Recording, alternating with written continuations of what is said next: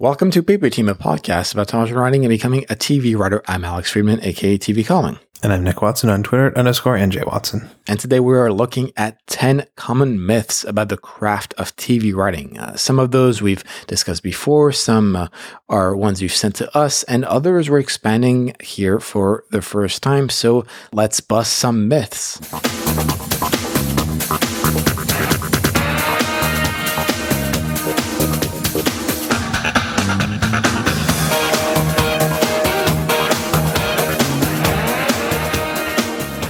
Hopefully we won't be struck by a copyright infringement. Yeah, fair use. Yes. And before we get into the myths, as a reminder, we have our 200th episode of this podcast coming up. We will be streaming it live to you on Saturday, December 5th, with some amazing special guests from the past to talk to you all about television writing and the business. You can mark your calendars right now for December 5th, but also follow the virtual room where it happens, which will be my own Twitch channel at twitch.tv/tvcalling. And also as a second reminder, we want to hear from you, our listeners, for that very special episode. Do you have a favorite moment or episode or even guest from Paper Team that you would like us to bring back during our 200th special? Well, you can fill out our very short quiz as well as get all the information for our free online event at paperteam.co/200. That's 200 to get all the details. And now, Nick, do you want to walk us through our very first myth about the craft of TV writing? All right, well, the first myth is that all you need is a good idea. As we've mentioned before on the podcast, that's not exactly true. What you actually need is a good script or a good execution of an idea. One of the most well-known misconceptions about TV writing specifically is that all you need is a good idea in terms of a pilot, but I would also say the same thing holds true in terms of scenes or episode ideas and so forth, especially in the context of in a writer's room, you will be asked to pivot day after day, whether that's because the showrunner doesn't like your idea or because the network or studio rejected something or because you were getting feedback on your own original TV pilot script. All those things essentially enforce you to be able to be malleable as a craftsperson, and that includes not relying on a single idea to drive your entire career. Yeah, I think there are a lot of people who are, newer to writing who think that all they need is, a couple of good ideas and then someone else will write them for them, or they can take them to a producer or a studio or whatever, and they'll pay them money for the idea and then they'll take care of it and then they'll be a millionaire because they had the idea. And unfortunately, that's just not how it works. You can't really copyright ideas. You can't really buy ideas. You purchase the rights to the execution of a particular idea, whether that be in a script or in a book or someone's life story or whatever that happens to be. So you're going to need to back up that great idea with some good craft and execution, or have the money to pay someone to write it for you. That is why ideas are not enforceable, why they're not copyrightable. And that's because it's all about the execution, not the idea, like it is in the world at large that we live in. It's not about what if I'm able to serve hamburgers really fast to people that made McDonald's what it is. It's specifically the techniques that empowered them to make burgers really fast. And I know that's a weird way of saying it, but it's essentially the same thing with your pilot script or your pilot ideas, because if you read log lines of shows, a lot of those shows are relatively similar. Especially every season, you sort of have those recurring themes of, oh, here's another show about zombies or another show about vampires or another show about time travel. You have those recurring motifs, and yet those shows are pretty different one from another. And that's because of the creative. That's because of the execution of those concepts. And the same holds true for your pilot. And like I said at the top, the same should also hold true for your characters, your scenes, your dialogue, all those things. You should always be able to be on your toes when it comes to pivoting and changing ideas. Yeah. When you think about Game of Thrones, HBO didn't give George R.R. Martin all this money because he came to them one day and said, what would be cool? A show with some dragons, and then there's people like knights with swords, and there'll be some magic and some zombies and stuff. How about that? And they're like, great, cool, let's make your show. He went and he wrote a book and he executed how these stories unfolded. He wrote how the character relationships came to be, how the structure of it all works, and the plot and the story. And so that's exactly what you kind of need to do if you want your idea to be successful. I can't tell you the number of scripts I've read where I start reading them because there's a really great log line. I'm like, wow, this could be something really special. I could see this as a TV show. And then the execution just isn't quite there on the page. So you really need both of those things together to succeed. Right. And just to jump back on that Game of Thrones example, when Benioff and Weiss delivered the original film pilot of Game of Thrones, it is notorious for being one of the worst pilots who have been delivered to HBO, or at least getting that reception of something that is not that great. They actually had to reproduce a large amount of that pilot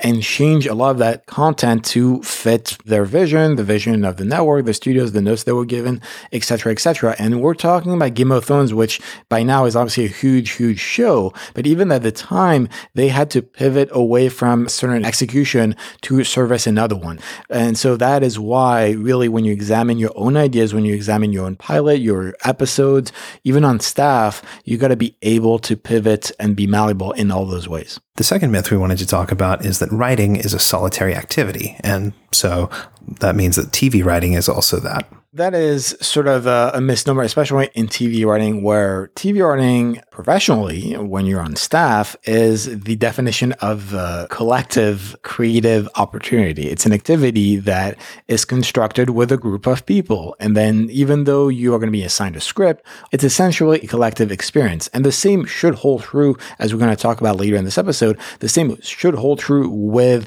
your own original pilot. I'm a big proponent of that reading onion. You should go back to, I think it was PT9, or all the way back to our first few episodes where we discussed ad nauseum about the importance of getting feedback throughout the process, not after the first draft, but even with the outline, even with the log line and so forth. Really, you're losing on a lot of opportunity by hoarding that piece of script, that piece of content, and not letting it be in the light of day, not letting it be examined and tweaked and acquiring feedback. And that's the same thing in a writer's room. You will be constantly, I don't know if constantly, but you will definitely be critiqued either by the showrunner, the executives, your peers, and that's an important trait to have, and that is why TV writing is not a solitary activity. Right. As far as creative pursuits go, television writing is one of the most collaborative and non-solo activities that you could possibly imagine. If you think of a scale from writing a tweet, where it's literally just you putting your thoughts out and hitting send with no filter, that's maybe the most solo activity. Then you've got writing a novel, where again, it's all just the one vision of this writer putting it out on the page, and maybe they have an editor giving them some notes, but again, no one else is coming in and changing that or collaborating on that with them. It's one writer. To writing for a feature film, where again, you might have some direction towards that, but you go away and you write all that film yourself and you bring it back and then it gets made. And then you got TV, where you really are from the get-go. If you're in a writer's room, everything is a collaboration. That's why it can be so hard to attribute a particular idea or joke, or even an episode that someone gets a writing credit on is still filled with all those ideas from other people and all that creative input. And it's really hard to just say that one person has ownership over those things. And I guess maybe the next level of most collaborative would be an improv show. But TV is a lot closer to improv than it is to writing a novel squirreled away in a room somewhere. Exactly. It's not a coincidence that a lot of improv comedians are huge TV writers. And especially if you look at comedy rooms or the way even drama rooms function, the whole yes and mantra is very present in those rooms. And just to go back to where that myth, I think, stems from, in part, I believe, is because a lot of writers see themselves as introverts. They don't like to socialize. They feel they're a bit socially awkward. Maybe that's why initially they were driven to the craft of writing. It was sort of to explore their own thoughts, their own narratives, and so forth in a sort of a personal manner. And while all that may still be true, in TV, that is just not how the sausage is made, so to speak. And you will need to be constantly vulnerable and put yourself out there, not just on the business side. We haven't even talked about the business side, but even on the pure craft level, you need to let yourself be vulnerable, to let yourself be critiqued, analyzed, acquiring that feedback that I speak of, especially in a writer's room where, because of that collaborative environment, and hopefully it is that yes and improv element that we just mentioned, but nonetheless, you will be intrinsically vulnerable because of the format of it. Unless you're the showrunner, which 99% of the time you will not be the showrunner, you will have to answer to someone else. And that does mean essentially writing communally and letting your writing be presented and be able to be critiqued. Yeah, at every stage of the process, what you've written is going to have feedback on it and change according to the input from other writers, from the production company, from the studio, from the network, all of that sort of thing. So it's really, really hard to be precious about the sanctity of the exact words you put on the page. And it really does have to become more about what's best for the story rather than the exact way that you decided you wanted to write it. All right, next on our list of common myth about the craft of TV writing. And this is something we go back to frequently, so it bears repeating once again that number 3, you should only write what you know. Yeah, I think the problem with this one is that it is so frequently misinterpreted to mean something very literal, like you should only ever write the experiences that you've had in your own life or the things that you know about firsthand. And while there is some truth to that the more you can pull from your personal experience and the things that you know well, the more truth there's going to be in your story. If that was actually true, then we would never have sci-fi. We would never have fantasy. We would never have horror, supernatural with monsters, because none of those things are real and therefore nobody knows them. So really what it is about is finding something within yourself that you can relate to, something within you that you can put into that story in another way and transform so that you are speaking from a truth, but it doesn't have to be a literal truth of I was once a doctor and that's why I'm writing this doctor show.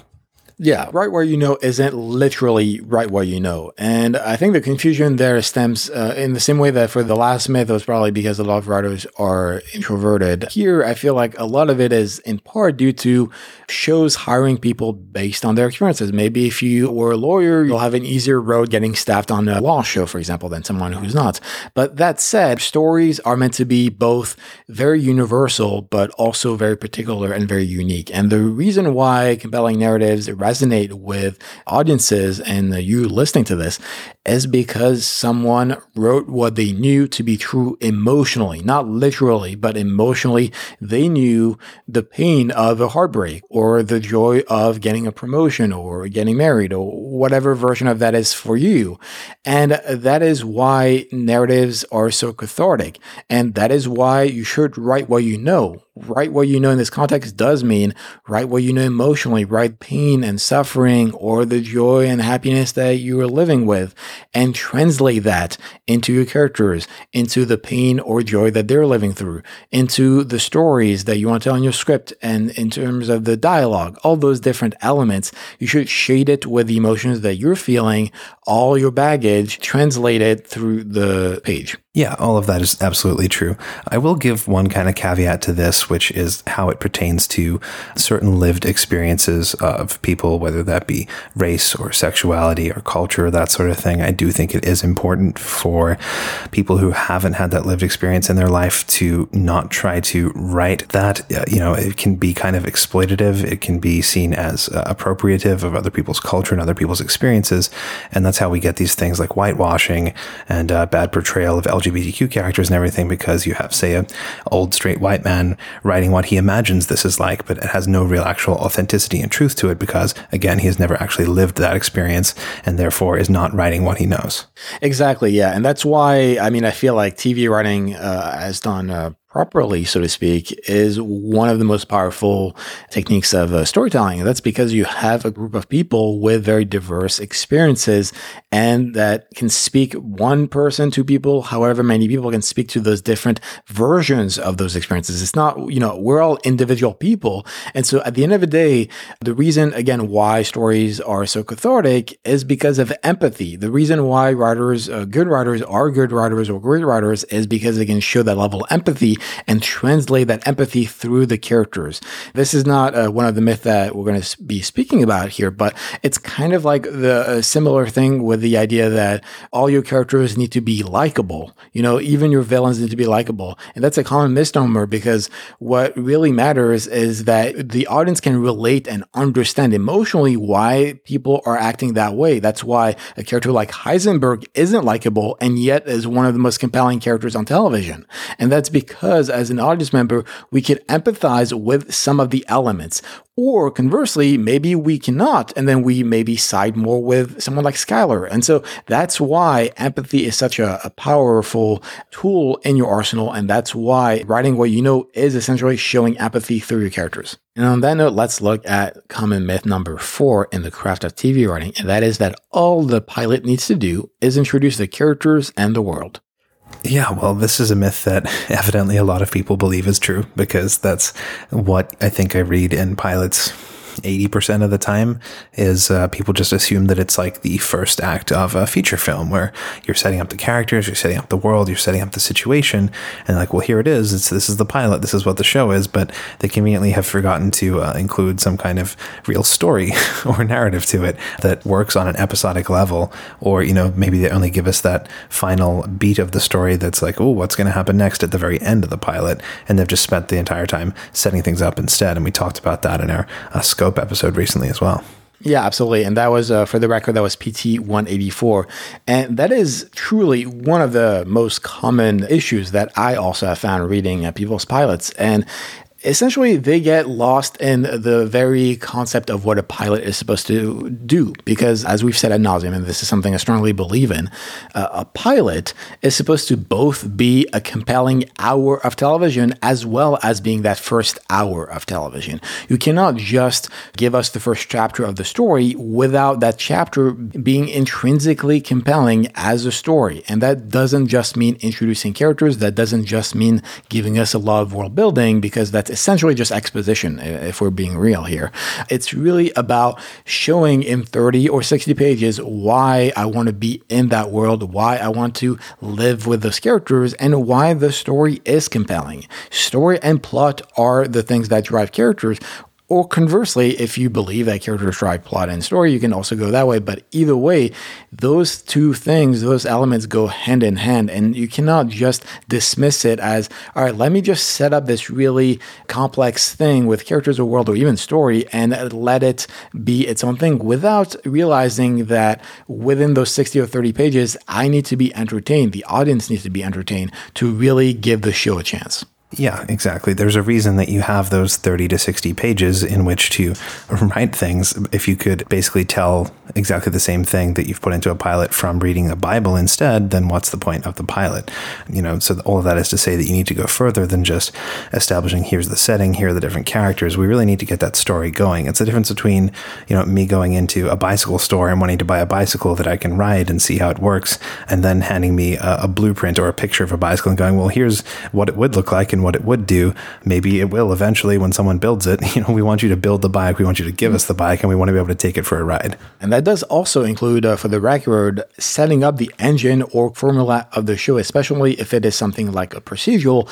We need to understand the mechanics of that show. Going back to the famous example of Lost. You can watch the pilot of Lost and you understand the rules of the game and the fact that every episode is going to be centered around a particular character. And narratively speaking, we're going to be using flashback in parallel to the present timeline of what is happening on the island. And the same thing holds true for something like Breaking Bad. Again, going back to that example. In the pilot, we understand the formula of the show, which is Walter White gets into trouble and then tries to get out of it. And it's sort of the consequences of that escalate further and further. Game of Thrones, same thing. Within the pilot, you understand, hopefully you understand, or at least part of it, the power dynamics at play, and setting up the fact that Ned Stark is going to be the Hand of the King. You set up all those characters within an hour. And that is the power of great storytelling, but also a great pilot, is that it's able to set those things while also entertaining you within that 1 hour or 30 minutes.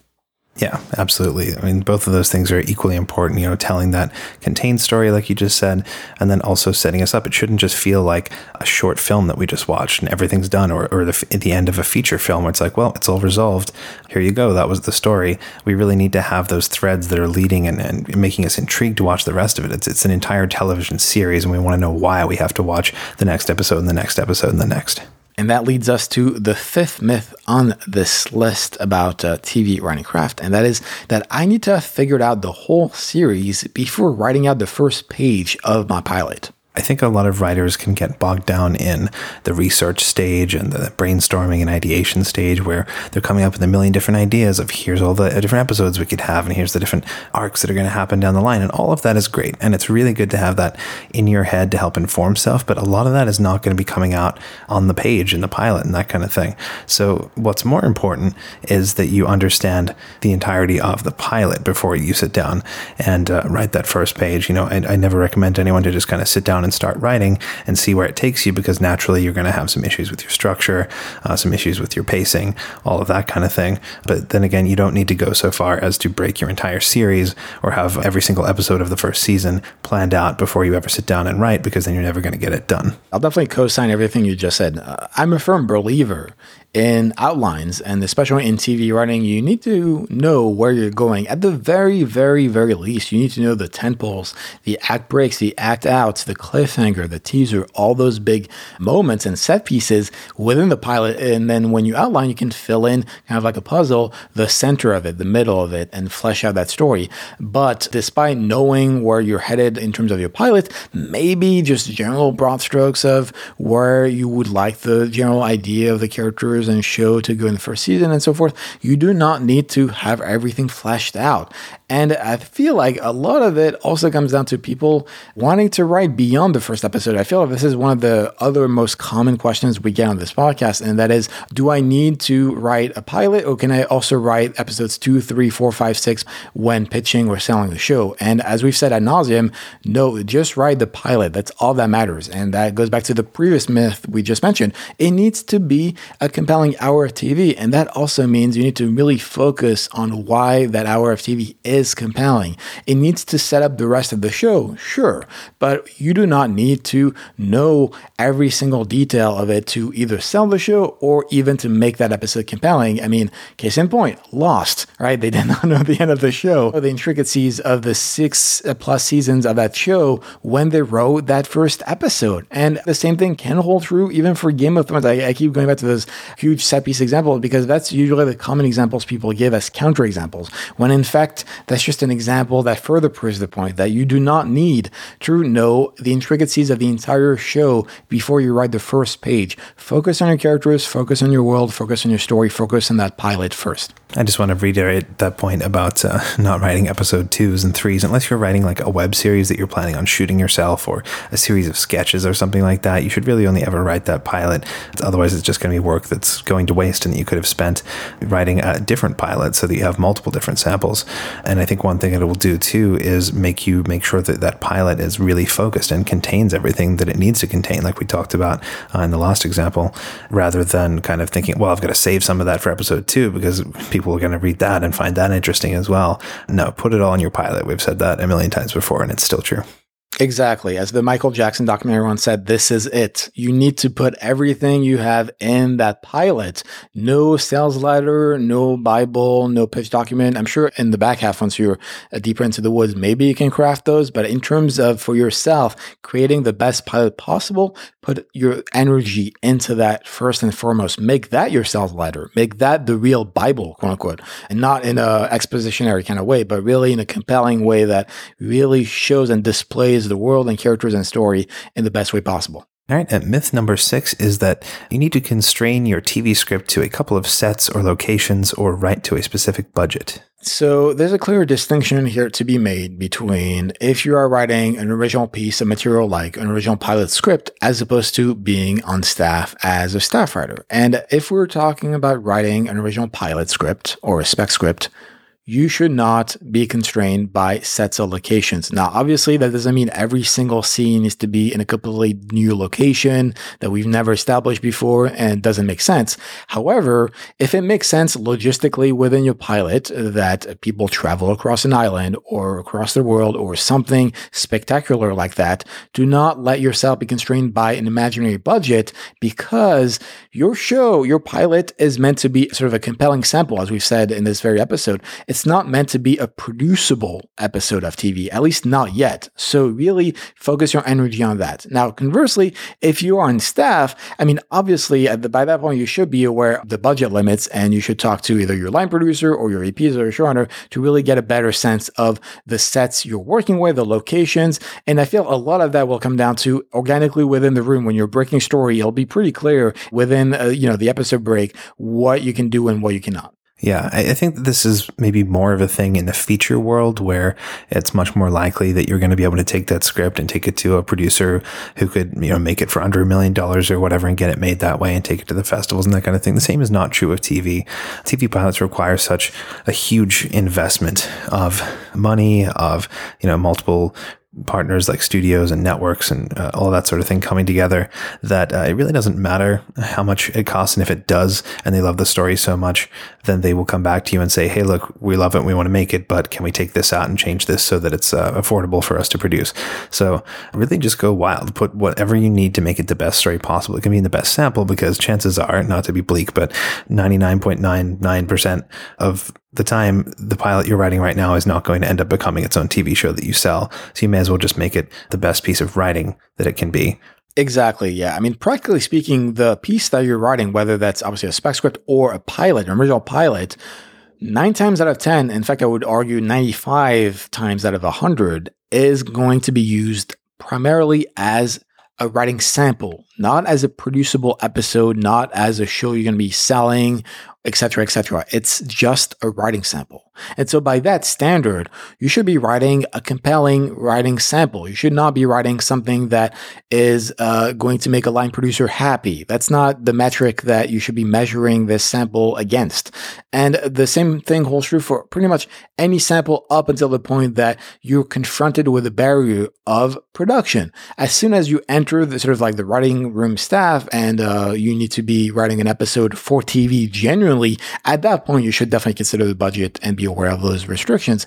But if you're just writing essentially for yourself, if you're just writing a pilot to demonstrate that you're an amazing TV writer that should be staffed, or even a TV writer that should be heard in terms of pitching shows around town, then you should be focusing on writing a compelling sample. And to go back to Nick's point about the future of it all, it is completely true that TV is not like features in the sense of spec sales don't really exist in TV. You may have an odd example here and there, most famously Mickey Fisher with Extent and, when he won the Tracking B contest and all those very niche examples that you could probably only count on one hand. But outside of those very specific examples, as a nascent TV writer, you will not have the opportunity to have that pilot script that you wrote be bought and produced as is. That just doesn't exist, practically speaking. Yeah, so don't stop and limit yourself from writing crowd scenes or writing too many scenes at night or when it's raining or having animals or whatever it happens to be. Like, just make the best choices for your story.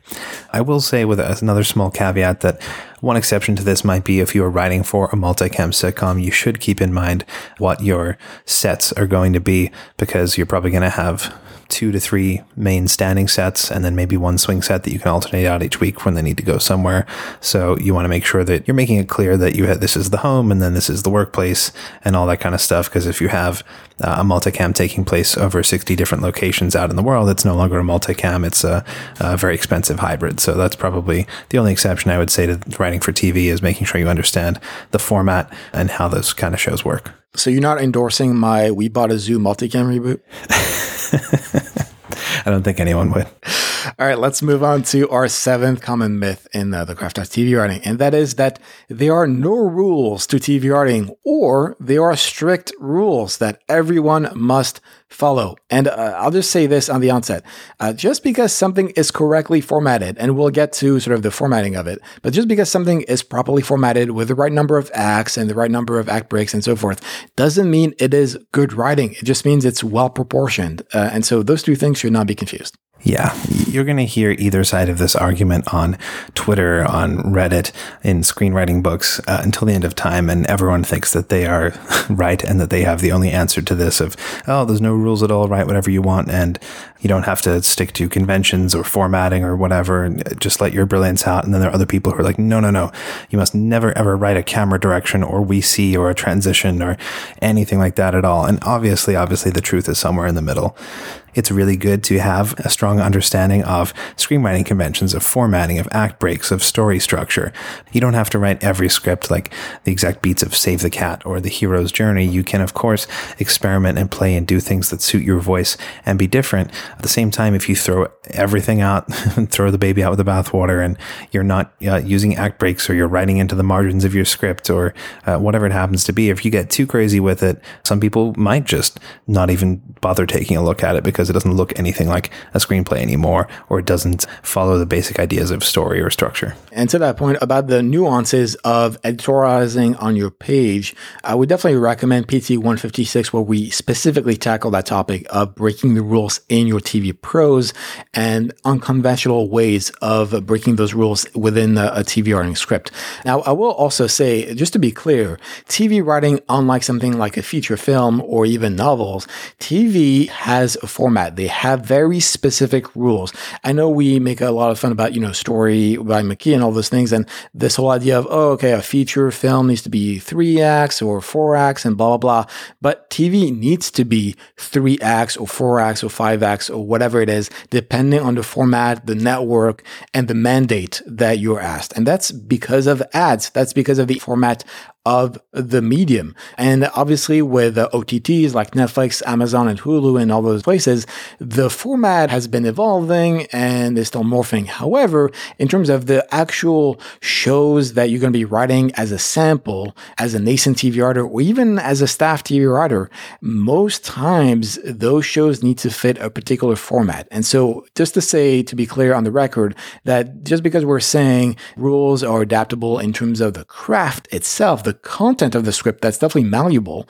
But in terms of the format of it, that's not something that can be negotiated beyond, the medium that you are living in. Next up on our top 10 is number 8, a common myth about TV writing, and that is that someone has done my show, so I need to stop writing this pilot or throw it in the trash. Yeah, I mean, everyone knows this feeling. It's one of the worst feelings in the world when you've spent so much time coming up with a really great idea or writing your entire pilot and you're like, this is cool. I haven't seen this on TV before. This is going to be great. And then you open up Deadline the next morning and it's like, so-and-so big writer just sold this thing to Fox, or, and usually by the time you see that article, that means it's already well into production and they've staffed up the room and everything. And so it's going to be out on TV before your project ever has a chance. So as much as that sucks and as much as it makes you feel like you want to give up and not bother with it, it doesn't mean that what you've just written is useless. Because like we've said before, with great ideas versus execution, everyone has a different execution of even the exact same idea. So sure, your thing might be about a zombie babysitter and so is theirs, but you're going to have both written them in very different ways. You might be writing them for slightly different audiences. One might be more of a gritty HBO version and one might be more of kind of a silly like CW version. There's any number of points of differentiation that could mean that your pilot is not just going to be endlessly compared to this exact same thing and could still work for you as a great writing sample. Maybe it could even get you staffed on that show that just sold. Exactly. Never give up, never surrender. Up to a certain point. I will say that if you have written the pilot, if the sample is done, or you are at least in the outline stage going to draft, do not throw that pilot away. Finish it. Finish that pilot. Because as Nick said, a lot of it comes down to execution. Maybe you can even change or tweak the tone if it's different. And even if the tone is relatively similar, you don't know the future. Maybe that show that is doing exactly the thing you're doing is going to get canceled. And within 2 years, nobody's going to remember what it is. And then you can still bring that back and tweak a little piece here and there to really make it even more distinctive. And that by that point, you will have sort of your own voice and, it will not be quite the same pilot as it was then. But conversely, if you are in the very, very early stages, and I'm really talking about early stages as in like I'm coming up with the log line, I have a couple of ideas I'm throwing here and there, and then you wake up one morning and the front page of Deadline is quite literally the story that you want to tell, then maybe I would reconsider. However, I said maybe, not definitely, because once again, it's not about the idea, it's about the execution. So even if, I will contend, even if that Deadline article talks about Spielberg and Amblin doing a show about witch aliens or something, and it's going to be for ABC, okay, they're going to do that. But what if your witch alien is, like Nick mentioned, a sort of a gritty AMC type drama about, I don't know, the underworld of witch aliens? I have no idea what witch aliens are, to be frank, but who knows? That could be a compelling AMC drama. But nonetheless, whatever the case may be, you have the opportunity to put your own stamp on that idea, your own execution. So however, deep into the woods you are, I would really reconsider and really weigh the pros and cons of, am I wasting my time creating this new pilot, or is it just a few tweaks here and there? Yeah, and as we've said before, on the flip side of all this, what you also want to avoid doing is chasing these trends. If you're seeing that a lot of zombie shows or witch alien shows or whatever are being made out in the industry right now, don't think to yourself, well, that means that that's all people want. Everybody wants their own version of the witch aliens on CW. So I need to go out and write my own version of that, and then I'll be super rich and successful as well. And that's, again, just a misunderstanding of how the industry works and the timelines that lead up to things like that happening. By the time you're ready with your pilot and you're taking it out, then everyone's going to want the next thing, which is the zombie babysitters. Well, in the same way that we talked about writing what you know, you should be writing what you want to see. Genuinely, that is why you are in the position you're in. That is what makes you different from all other people. And that is because you know the kind of content that you would like to see, the kind of execution that only you can deliver. So write that content that makes you distinctive and not just a copycat. And on that note, let's look at our penultimate TV writing myth to be busted right here. And that is that, well, so I just finished the first draft of my pilot, so now it's finally ready to go out to the industry at large. Yeah, it can certainly feel like it is, and you can feel that really big sense of accomplishment of, yeah, it's finally done, and I put the finishing touches on it, and I feel really good about it, and it's going to be great, and I should just query it out to all the managers right now and see if they'll rep me based off of this, or I should send it to that one producer contact I have who my friend introduced me to over coffee, and this is my big shot, my script's ready, let's go. And obviously we would caution you not to do that, and that's because, no matter how good you feel about it right now, it's still a first draft. And you're really going to need to undergo several rewrites, several polishes, rounds of feedback from people. You probably should have been getting feedback from people even before you finished this draft, the other various stages that the script has been at.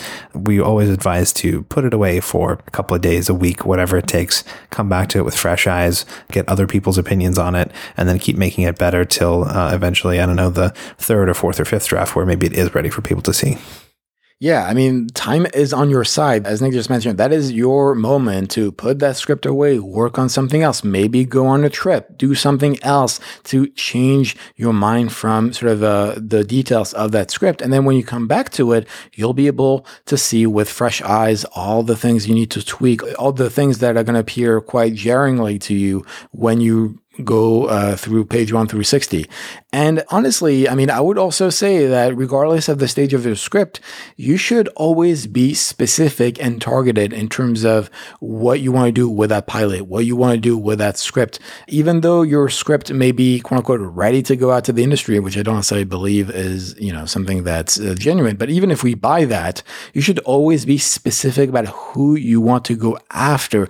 Don't just machine gun a bunch of people with your script by just sending it wide and BCCing every agent at CA or something like that. You got to be very specific.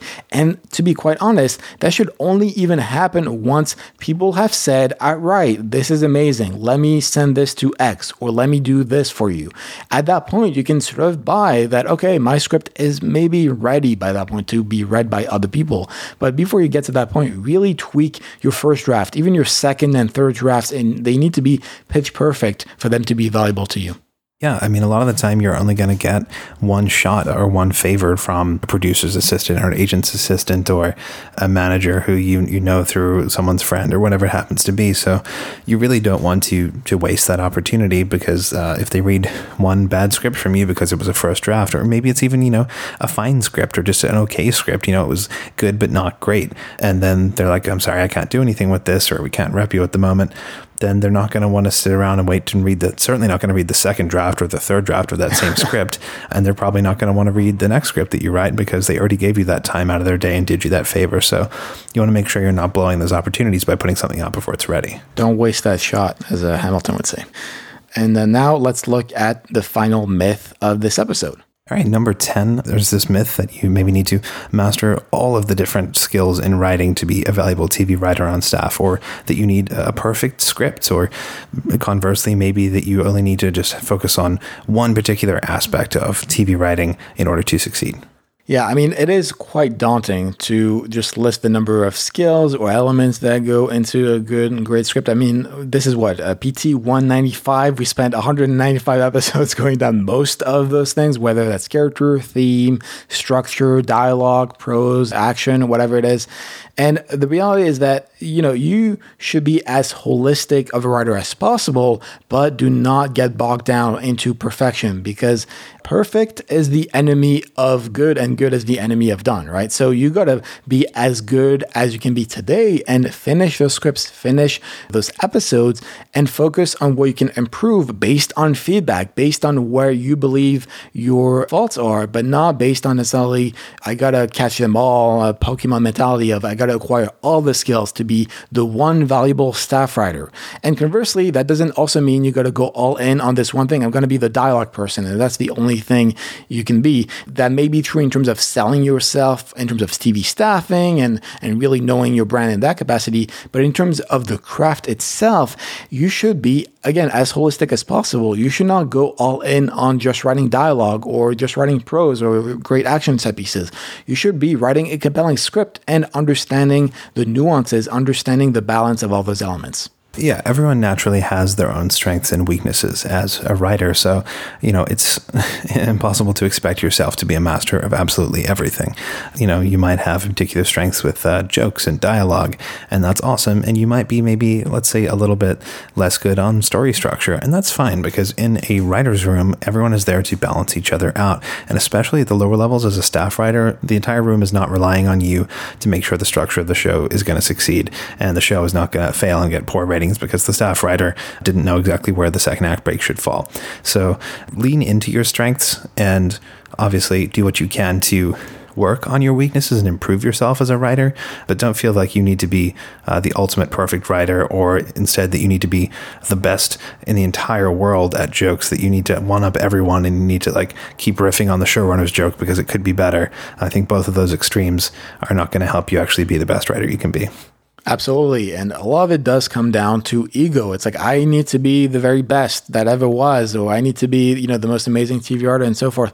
You'll be surrounded by people, hopefully, that are better than you. And that should be how you should live your life, right? You should be surrounded by people who are funnier than you, who are more intelligent than you, so that you can drive yourself forward and up, as opposed to the opposite. And so the same holds true for yourself. You should hold yourself accountable. That doesn't mean, you should be lazy and not do anything, but that also doesn't mean you should give yourself a hard time if you miss a joke or the room doesn't laugh when you say something funny or something like that. And conversely, like you said, that doesn't mean you should save the day necessarily, but if you are able to, if you have an idea to pitch that second act breaks, believing and knowing that structure is your skill set, and you feel like the scene with Louise should really go before the scene with Michelle, then sure, you should pitch that and give your reasons for that. But that also doesn't mean you should sell yourself short. You should know all those things. And a lot of it comes back to what we said before, feedback. Learn from other people.